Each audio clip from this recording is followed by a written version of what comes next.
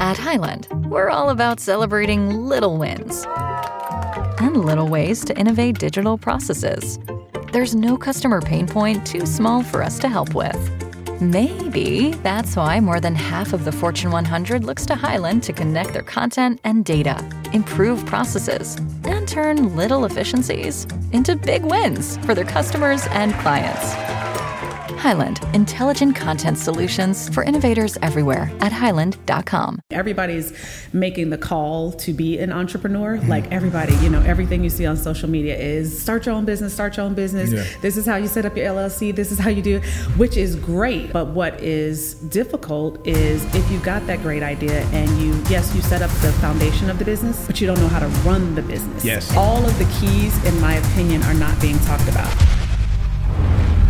Listen, y'all, I'm so very excited for this episode. You really want to make sure you hear these nuggets here for two major reasons. So reason number one is because our guest today, she is a part of an organization that they are partnered with different companies that are looking for diversity, looking to hire people that have certain skills. So she's going to break that down so that way many of you will have a major opportunity to be able to look into the organization she's a part of and be able to get some amazing jobs in the tech industry. That's reason number one that you need to stick around to the end.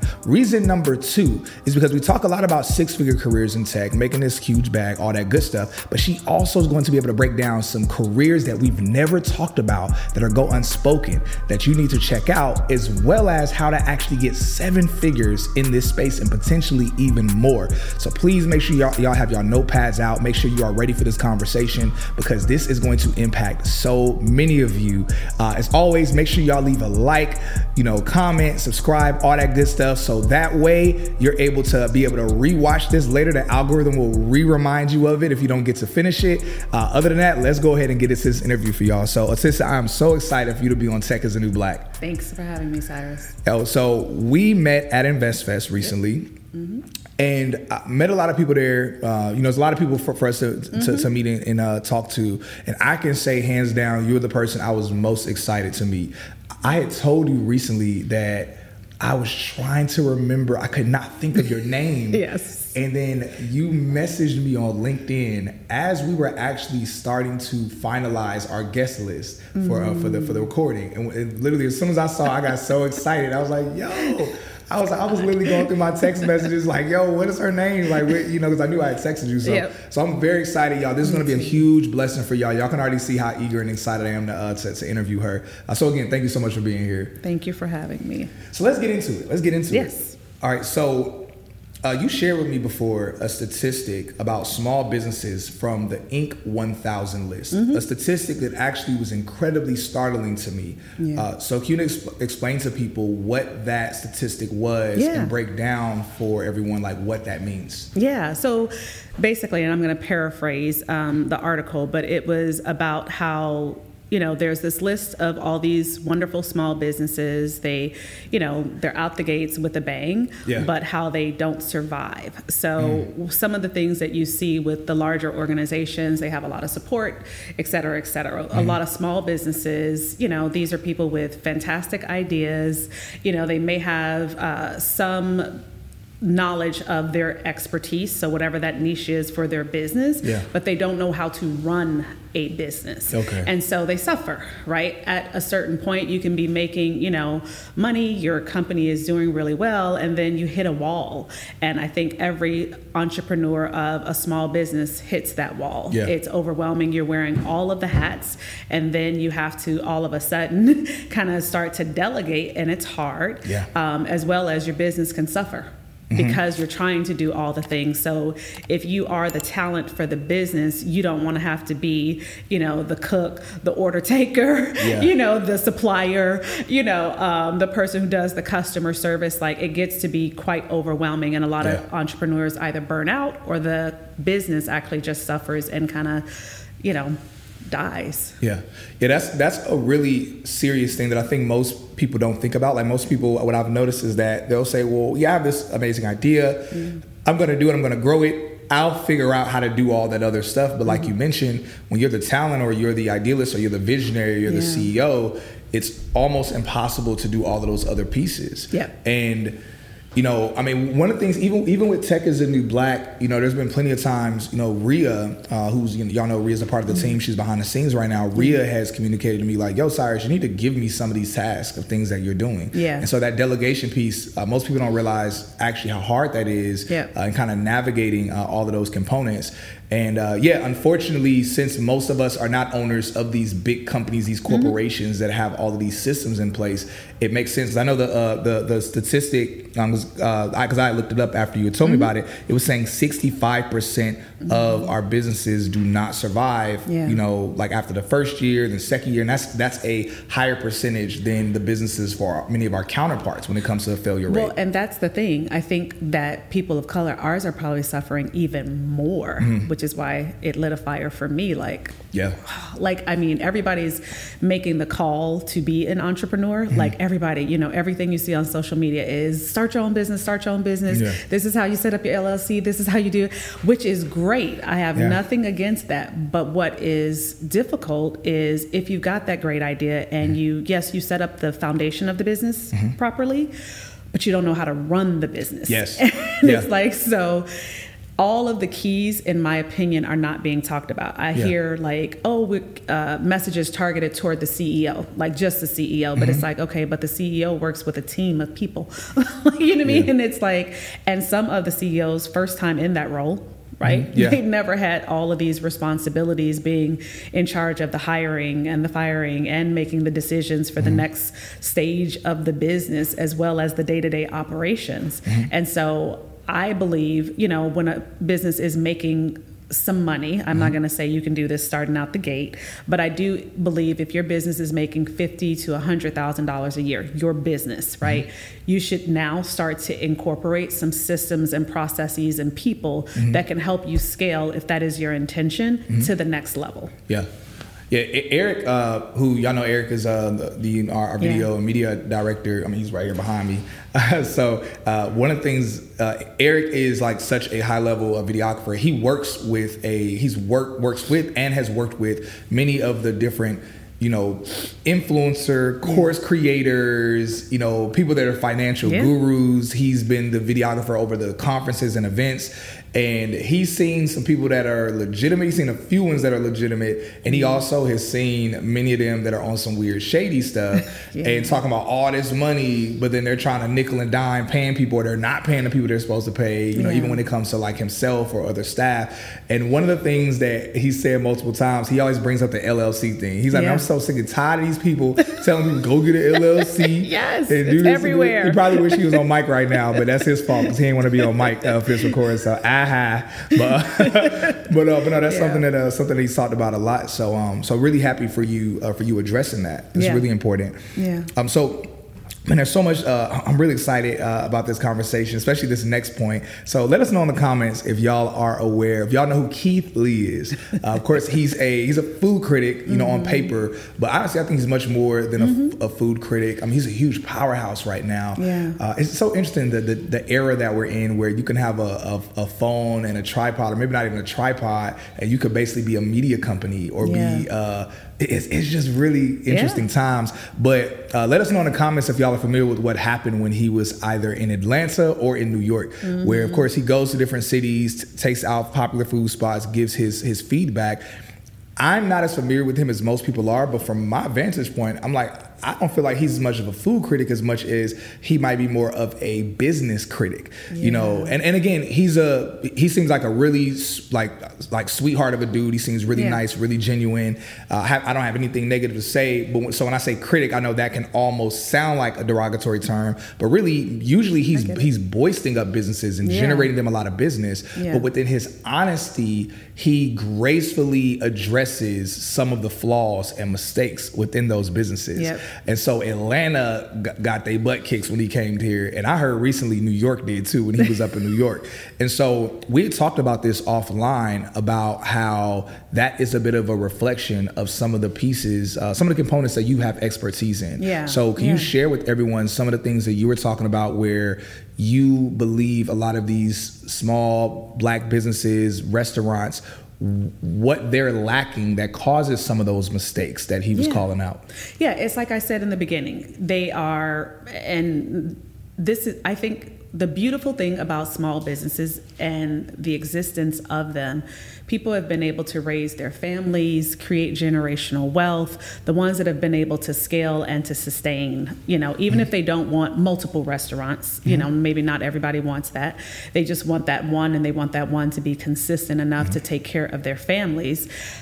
We've seen that. We've patronized, all those kinds of establishments. I think one of the interesting things about what Keith Lee experienced, even in the backlash of it, was when I heard his comments, it was really more around, well, you were supposed to be open at blah, blah, blah time, but you were not. Mm-hmm. And so as a person who is like on Yelp or, just thinking that I can come to your business during normal business hours and it's not open and operational, that would be concerning. Or you run out of items. And this is not I'm in the service business, so it's not a thing on the example is restaurants, but it's not a dig at restaurants. It's the example that we're using to bring home the point of the operational piece. Typically, people that are running those establishments are doing or making the decisions on everything. It's a lot, and I think that quite often we may not spend enough with a business consultant, with someone, who can coach us and help us to be able to delegate some of those operational tasks so that someone else's job is to make sure the door is open at 9 a.m., to accept customers. Someone else's job is, to do the payroll. Someone else's job is, to do the ordering of the supplies, et cetera, et cetera. So sometimes it's not necessarily outside of the business. It may be delegating additional responsibilities and, paying a person who's already invested in your business to take on some new responsibilities so that you don't have to, and then holding them accountable, to be able to do those things. But it could be something like that, just as an example. Yeah, that's so important. Let us know in the comments if y'all have ever experienced some businesses where you can tell that their problem wasn't the food, if it was a restaurant, or their problem wasn't their merch, if it was some type of like clothing brand company, but that their problem was their systems or maybe their customer service or something else that you noticed.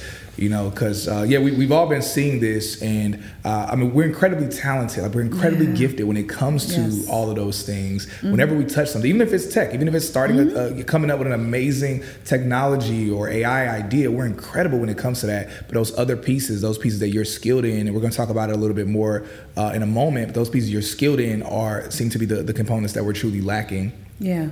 So now we talk about tech careers, and Tech is New Black. Y'all know we're always talking about these high-paying careers in technology. But when I was at InvestFest and when we connected and we're talking, you were like, "Yo, Cyrus, look, I see some of the stuff you're doing. It's cool, but you're not talking about these other careers, these other jobs where people could make this other kind of money." And I'm like, "Yo, tell me, like, put me on." So look, can you please put me on? Yes. Put the people on. Tell us so that way we know about other opportunities that are in this space. Absolutely. So one of the things, and I love this about your show, because what you're doing is you're showing at an entry level, hey, you want an entry in 6, 12 months, you can do it. Like, if this is, where you want to leap, you have some experience working, you can actually do these boot camps and actually get several feet ahead. And I think that's a beautiful thing. One of the things that when we met, I was like, oh my goodness, I was like, you don't talk about my kind of role. And so I've been in tech for 25-ish years. I'm dating myself a little bit, but that's okay. It's to drive home the point that I have seen the roles. I have friends who are in the roles. So yes, there are the business development representatives. That's a great entry point. So the business development representative is going to come in and they're going to, message the business to, would-be customers. So they may use lists like everybody else uses, that are basically companies that would be in your space and potentially a customer. So Dun & Bradstreet might be a list that they can buy. They can buy some things from LexisNexis. Now, these are big organizations, but there are smaller lists available out there that can be purchased. Business development representatives may farm that list. So they would be the ones who are cold calling them and trying to do a warm introduction. Or you were on a business's website. They know exactly that you visited their website and then someone follows up with a phone call to you. I saw you were very interested. What questions can I answer for you? So business development representatives, I don't see that a ton. There's also, for me, I have friends who are in events, wonderful friends who do events for these large corporations. And I think that there are people out here doing events all the time, and you may not have known that organizations in tech, they do events too. They do big conferences, but so they have their annual conferences, and some companies it's global. But in addition to that, they do smaller events in cities just to try and bring like-minded individuals together that are interested in their kind of business.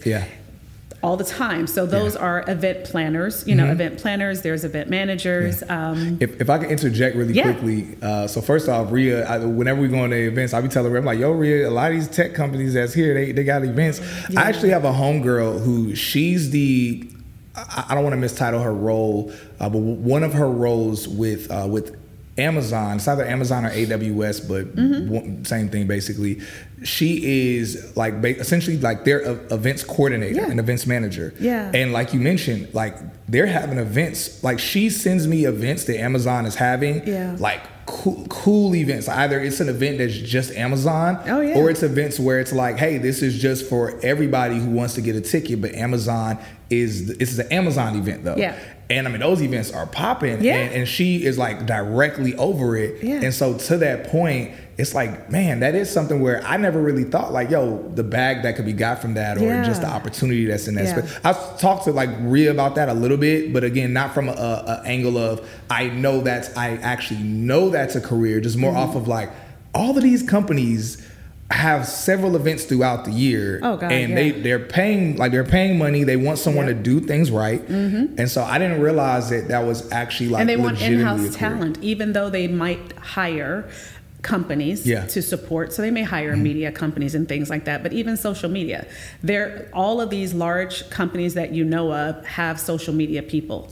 Like they now like have incorporated that into their business. Like we have to have in-house someone who only focuses on our social media exposure. So you have people who are social media specialists. We have videographers, they do all of think in terms of those events come with a lot of advertising, right? So all of those videos a lot of times are being shot in-house in studios, that these companies have, where they bring their people in, they interview them about their subject, and they push that out there. So there's videographers, there's the social media experts, the business development representatives. I talked about the events folks. There's also operational people, which is more so my forte. So if you are analytical, there's always what I would say, analysts that can kind of come in for sales teams, for customer teams. All of the things that are happening in and around the company are analyzed, right? Their big miss is all they're trying to figure out is how to get more. And so how do you get more? You get someone who knows how to work the numbers. So if math is your thing and you're like, you know what, I can do, analysts, those are sometimes entry level or maybe mid-level roles to be able to be an analyst we have them for sales teams. We have them for accounting and finance.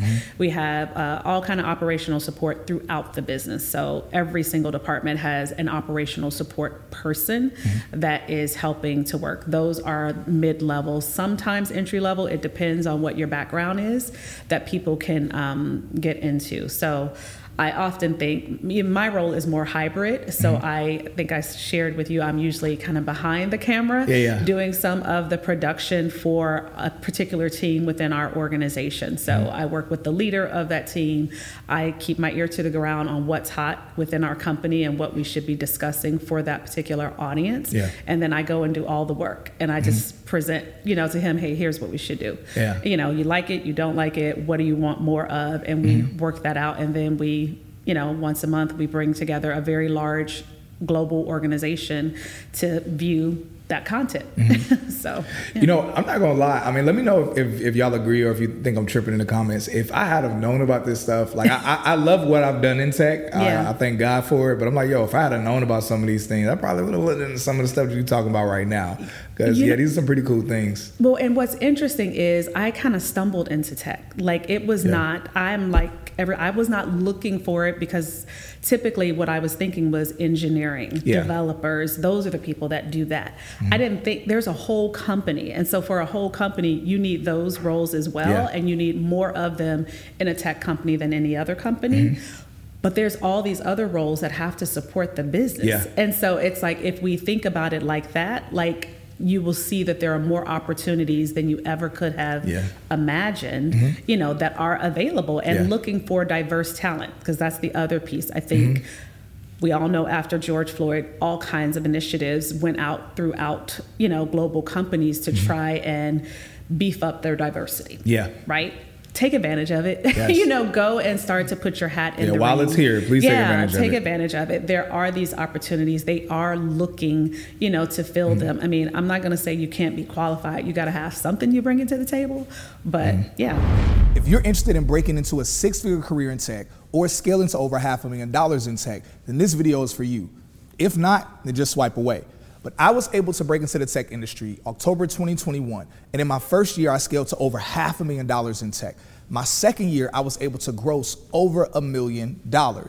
More importantly, I was able to freely help over 600 people break into 6-figure tech careers as well and scale further in the industry. Now, the number one question I've been getting from people is, how was I able to do this? How was I able to make so much money? How was I able to also help as many people as I've been able to help? Well, aside from doing coaching calls and trying to spend a whole bunch of time helping people individually, I've decided to create the Tech Rich program, where I literally break every single thing down that I've done and what I've been doing to show others how they can break into tech faster or scale to over $500,000 plus within their first few years in the tech industry as well. All you got to do, click the link in my bio. All the information's there. Check out the description. Message me if you have any other questions, and I'll see you on your journey scaling in tech. Yo, I love so much that you say that, because I kind of think of it kind of a bit like the military effect is what I think about, or what I call it, where, like, I served in the Marine Corps, and I remember when I joined the Marine Corps, you know, everyone in my hood was like, man, they're gonna put you on the front lines, you know, you're gonna, you know, be made unalived, you know, we can't say certain words but they're gonna unalive you, whatever. And I was like, yo, I'm gonna be an ammo tech. I literally just work in a supply warehouse. I'm not gonna see no action. But I realized, I said, oh, people assume that if you're in the military, you automatically are a grunt, or you're gonna be on the front lines. But it's, I know the majority of jobs in the military are supporting the killers. Like, literally, like, your support for the killers. And, you know, like, you have to have cooks that are military. You have to have admin. You have to have all of these variety of roles. You have to have the drivers that bring the stuff and drop it off. And the same thing is the case for tech, is what I realized, or this industry, where a lot of us think, you know, hey, man, if tech, you have to be doing something technical. Well, just like you mentioned, no, everything surrounding it is still necessary. But also the beauty of it is that this industry tends to pay better for the same role that if you were in a different industry, you'll be paid significantly less for it. So I love you kind of hitting on those different pieces. In that same vein, so you're a bit of a hybrid, where you are high up in tech, high up in corporate. You've been killing it, crushing it. But on the flip side, you also are a business owner as well. And one of the most interesting things that I've noticed in the past few years is that, you know, the buzzword is entrepreneurship. Everyone's like, entrepreneurship, be an entrepreneur. But you mentioned something to me when we had talked before, which is intrapreneurship, something that people don't talk about. Like, you know, when you said it, I was like, oh yeah, I've heard of that at one point, but no one talks about that. Can you explain to people what intrapreneurship is and how it can actually benefit them in a major way when it comes to their business? So I think and I did a presentation at a university in California about this, and to some would-be college students, because I think that quite often everybody doesn't want to be an entrepreneur, right? I did not want to initially. I was very comfortable excelling in tech, you know, very diverse roles, as well as upward trajectory, right? So comfortable. You know what I mean? It's like, I wasn't like, oh, you know what, I'm stagnant. I was not stagnant. And so I think what it took me a long time to understand is how I approach work is really similar to an entrepreneur. So no matter what my patch ends up being, with my role, I see it as my thing. All of the pieces, how I communicate with people, how I do the actual work, the efficiencies that I try, to instill in the rigor of the work, all of that is that entrepreneur thing. So I'm working for this corporation. I have this thing in me that is in the vein of entrepreneurship, right? But I am not ready to have all of the guardrails removed from around me. So it's a safe space in a corporation, in a tech corporation, because for me in a tech corporation, I was always able to wear many hats. So the exposure to lots of different types of things was available to me. And I always took those opportunities on with like, oh, this is my thing. And how am I going to work my thing? And so that's that entrepreneur piece. It's you have this insight and responsibility of ownership of what you do in a corporation, right? It's your thing. You're very passionate about it. You want to do a great job. You bring results to your organization. Those are some of the same characteristics that entrepreneurs need. Maybe not all, but they are some of the same. That ownership piece, that innovative piece to take whatever your thing is and make it grow and make it, bring results, right? I'm bringing the results for the organization, and an entrepreneur, you bring the results for yourself. Right? I have the corporate package. In the entrepreneur world, you've got to formulate a corporate, your package. Exactly. It's on you for how that package is formulated. So that's the most simplistic way of thinking in terms of an entrepreneur versus an entrepreneur. Okay, so you've helped several companies when it comes to their systems and processes and kind of organizing and tightening things up. You're aware of a lot of the flaws that are happening when it comes to a variety of businesses, not just small Black businesses, but many small businesses in general. You've created something to help to fix the problem or provide a solution for a lot of these small businesses. Can you please tell everyone about your business and how it would help? Honestly, because we have a lot of startup founders that watch Tech is the New Black, and a lot of aspiring founders that watch. And again, the goal is for people to be successful. And so can you please talk about what you have created and how it's going to be helping businesses? So the article that you mentioned in the very beginning and, struck a chord within me, just like, why are these small businesses not doing so well? I've worked for a lot of large organizations. I see the machine. I work within the machine. I'm a part of that, that machine. So I get it. And I have a lot of friends that are in the same boat as I am. One of the things that I wanted to do is I saw the statistic, which basically says that, numerous small businesses start out great, but they don't actually make it to the next level. So maybe year 2, year 3, they start to struggle. Sometimes even before then, if what they've got is innovative and, lots of people are excited about it and it's moving really fast, they could, reach those thresholds a lot sooner. So what tends to happen is because they're wearing all the hats, the entrepreneur, the leader of the organization, even if they don't call themselves that, they want to be the president or whatever, they're wearing a lot of hats. They burn out. They burn out. It's overwhelming. It's definitely not something that can be sustained over a long period of time. So what I wanted to do is let me come in. Let's assess where you are. Have you ever had someone come in and assess where you are? Look at all of the different things, do an assessment, have you answer a questionnaire, talk about what your goals are, what you're trying to get to, and where you think the thing is, and then have an outside person come in and actually assess where you actually are. Big businesses do this all the time. I have done assessments in the business that we're a part of where I've done a full, sometimes SWOT analysis, I guess, and looked at all of the various ways in which we are currently solving a problem, and then the opportunities or gaps for how we're solving that problem that are not getting us the results that we want to get. I want to ask something that I wasn't planning on asking, but in the midst of hearing you talk about this, it's like genuine curiosity. And let me know in the comments if y'all, when I ask this question, let me know if y'all like, I was wondering the same thing. Can you give like any examples of something that you've done with an organization, a scenario, or something that you've seen? Yeah. So actually, one assessment that I just recently done is for, she's an independent therapist. Yeah. And she has a practice, basically. So she has, exposure to government contracts and, private clients, all the things. She does her own courses and all these different things. And so one of the things that I had her do is, hey, do the assessment. I came in, I talked to her, I listened to her. And I am a big proponent of coaching, because I think there's not a time where you can actually just have someone just listen to you without positioning something, and coaching, allows for that. So at any rate, we do the assessment and it's like, hey, here's actually where you should start. So that very thing that I've been talking about, the small business owner wearing all of the hats, exasperated by all of the stuff, but wanting and knowing that what you have is meant to be successful. Yeah. Like the desire and the fire, all there.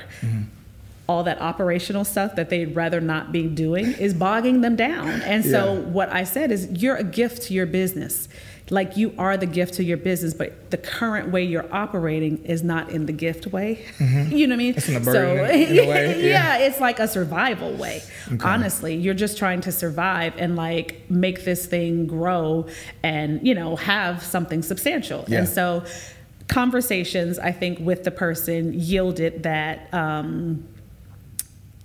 I was right. You're like, how do I put it? How do I say it? Like, I was right. But not to boast about it, but just the assessment. It's like someone outside looking in. You're like entrenched in it. Yeah. It is, you're living, you're breathing it. I am someone who's from the outside who can come in, and what the business that we were talking about, Brevara, does is comes in and starts with that assessment and then breaks down with the services that we offer, which are project management, instructional design, administrative support, operational support, breaks down our area of expertise where we see that you can benefit. Yeah. Right. And then gives you a scope of work that matches to what we believe you should start at. Okay. To have the maximum value, because no one is wanting to it's hard, right? So you want to be like, what is going to get me bang for my buck? And what, if I do this, is going to allow me to do more of the thing that brings in more revenue? Yeah. That's what big businesses are doing all the time.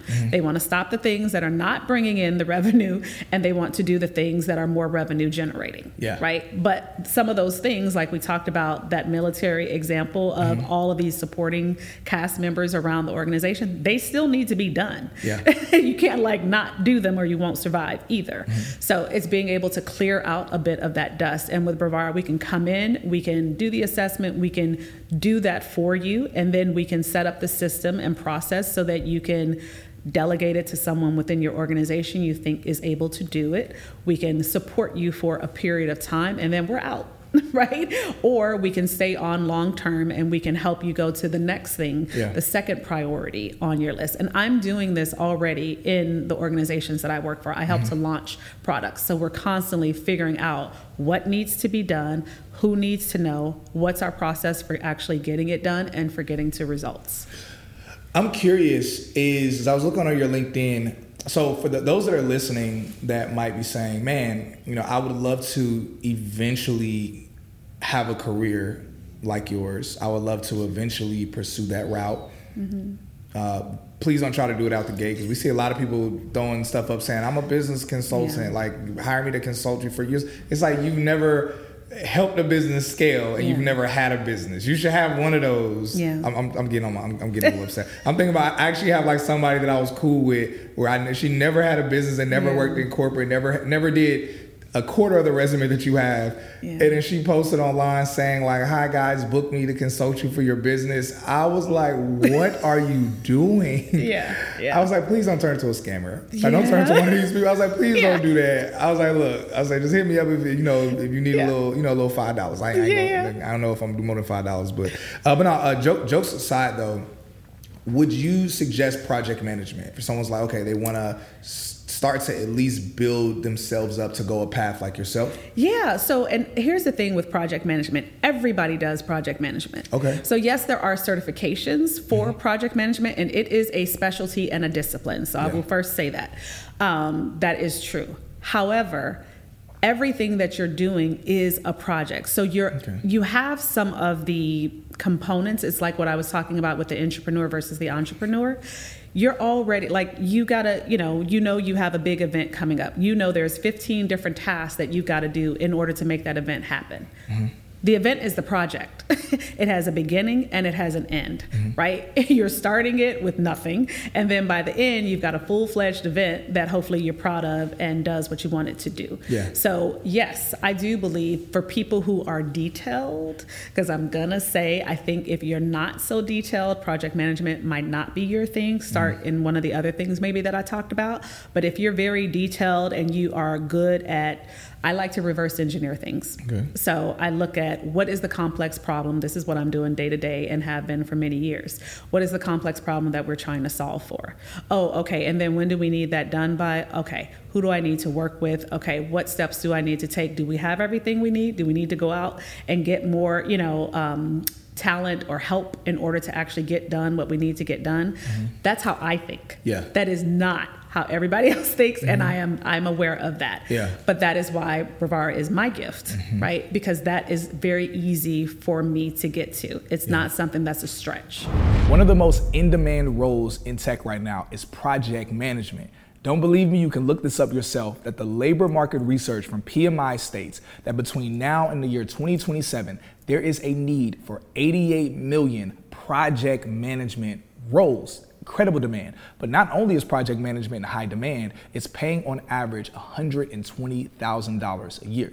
So we're very excited to say that we recently partnered with a company called Anu Consulting. They specialize in project management certification. So for everyone that does their boot camp, not only are they educated in giving resources and mentorship, but also they are become certified in PMP as a project manager.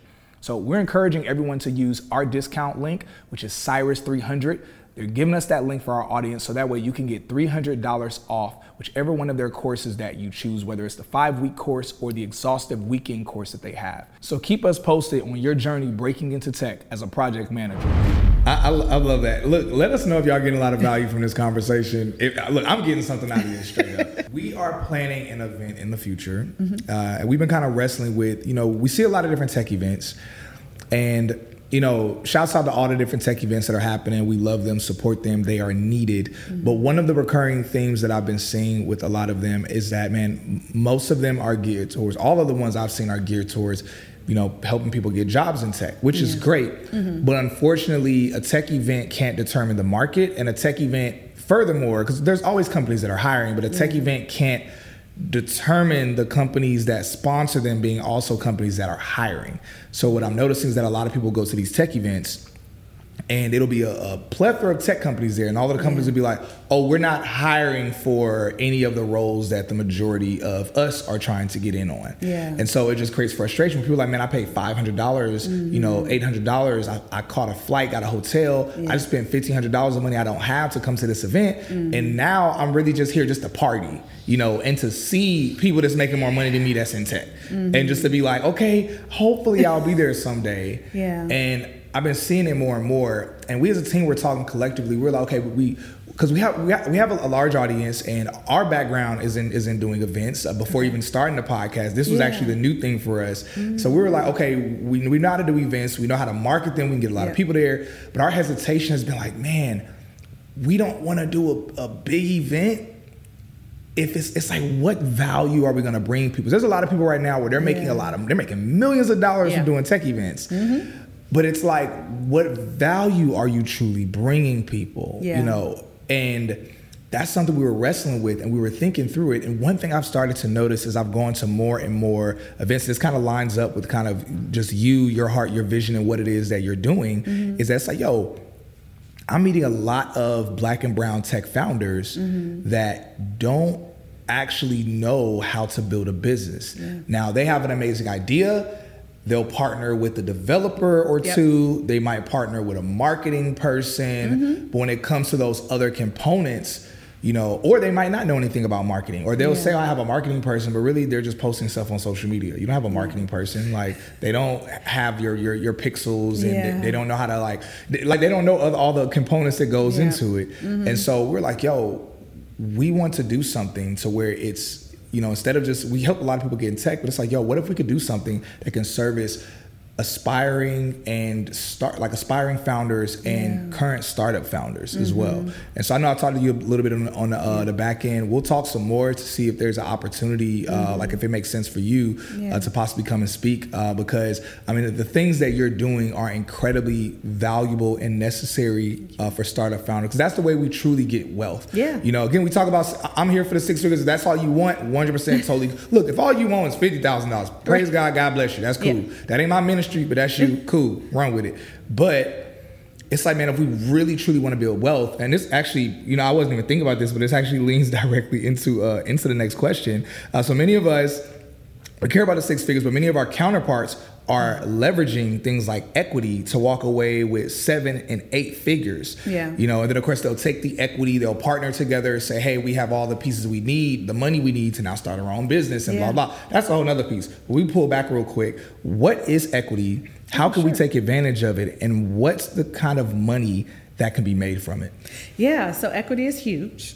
So I have been a part of the first tech company that I worked for. I think I was like employee number 50-ish. So in that first 100, and equity is really big at that point.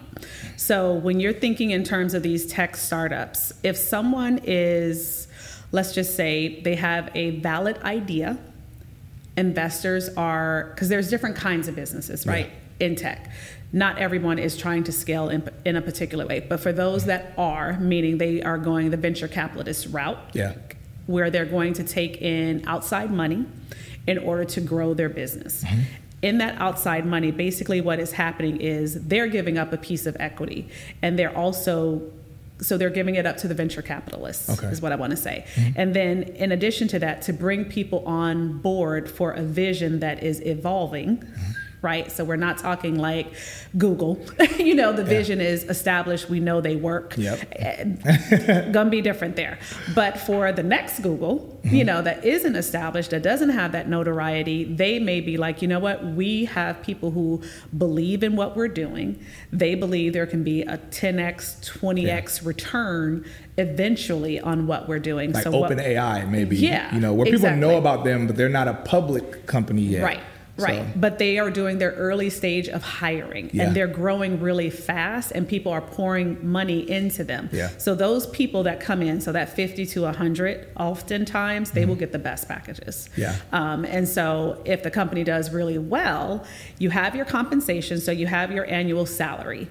In addition to your annual salary, you may get, let's just for round numbers, you get 1,000 shares. Right? You get restricted stock shares that are basically going to be valuable one day when the company becomes public. So some of the companies that I was a part of, and even the current one that I'm a part of, they were not public when I first started. So that's where I talked about getting in and having that exposure. So yes, a lot of people are trying to get into the big companies, but some of these small tech firms are advantageous. Like it is a way to kind of find out what you're good at, wear a few different hats, have your talent be recognized to go to the next level. So the stock is basically where if those 1,000 shares, once that company goes public, they, ring the bell on Wall Street, they say they're now public, and the public gets to basically start to invest in that company. As the public is investing in that company, they're giving it a value. So they're saying, you know what, I believe that your company is worth $100 a share. Yo, I love you're like really breaking down all of it step by step. Y'all, this is some really crazy game. Like people will like pay for a class to learn this stuff. And I am really simplifying it. So there's a lot to learn. But so they say that the public, now that they rang the bell on Wall Street, has said that the company is worth $100. So all of the stockholders, like yourself, if you got in there, your stock, your $1,000 shares are now worth $100 per share. And then your company will typically assign a vesting schedule to that. Most companies is 4 years. So if I could stop really quickly. So when you say the $1,000, so someone put $1,000 into it and then the stock is worth $100, essentially are you saying that that $1,000 would turn into $100,000? Correct. Oh! Yeah.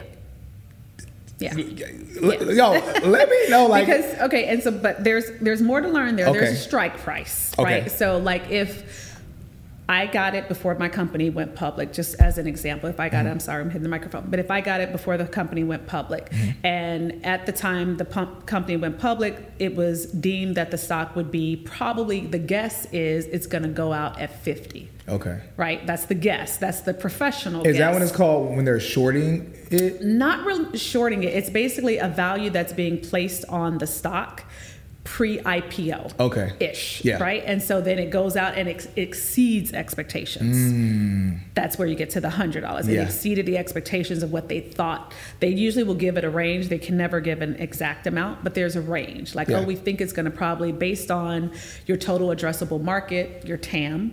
So how many customers can Cyrus get? We believe that Cyrus's business is a global brand. There's no part of the world that he cannot touch. That gives you a larger total addressable market, yeah. right? Yeah, because And you're not so- limited to just this region, so you can get Exactly. more clientele, more customers. Exactly. And Okay. so that kind of company has more people interested in it. Yeah. Right. So at any rate, so you have that, you have the stock, it gains the value, you have the vesting. They're not going to give it all to you at once because they don't want you to run out of there. So they typically will say, we'll give you 25% per year. So every year you get 25% of your 1,000 shares that you can actually sell at whatever the current price is. Yeah. So Yo, that's kinda how it works. incredible.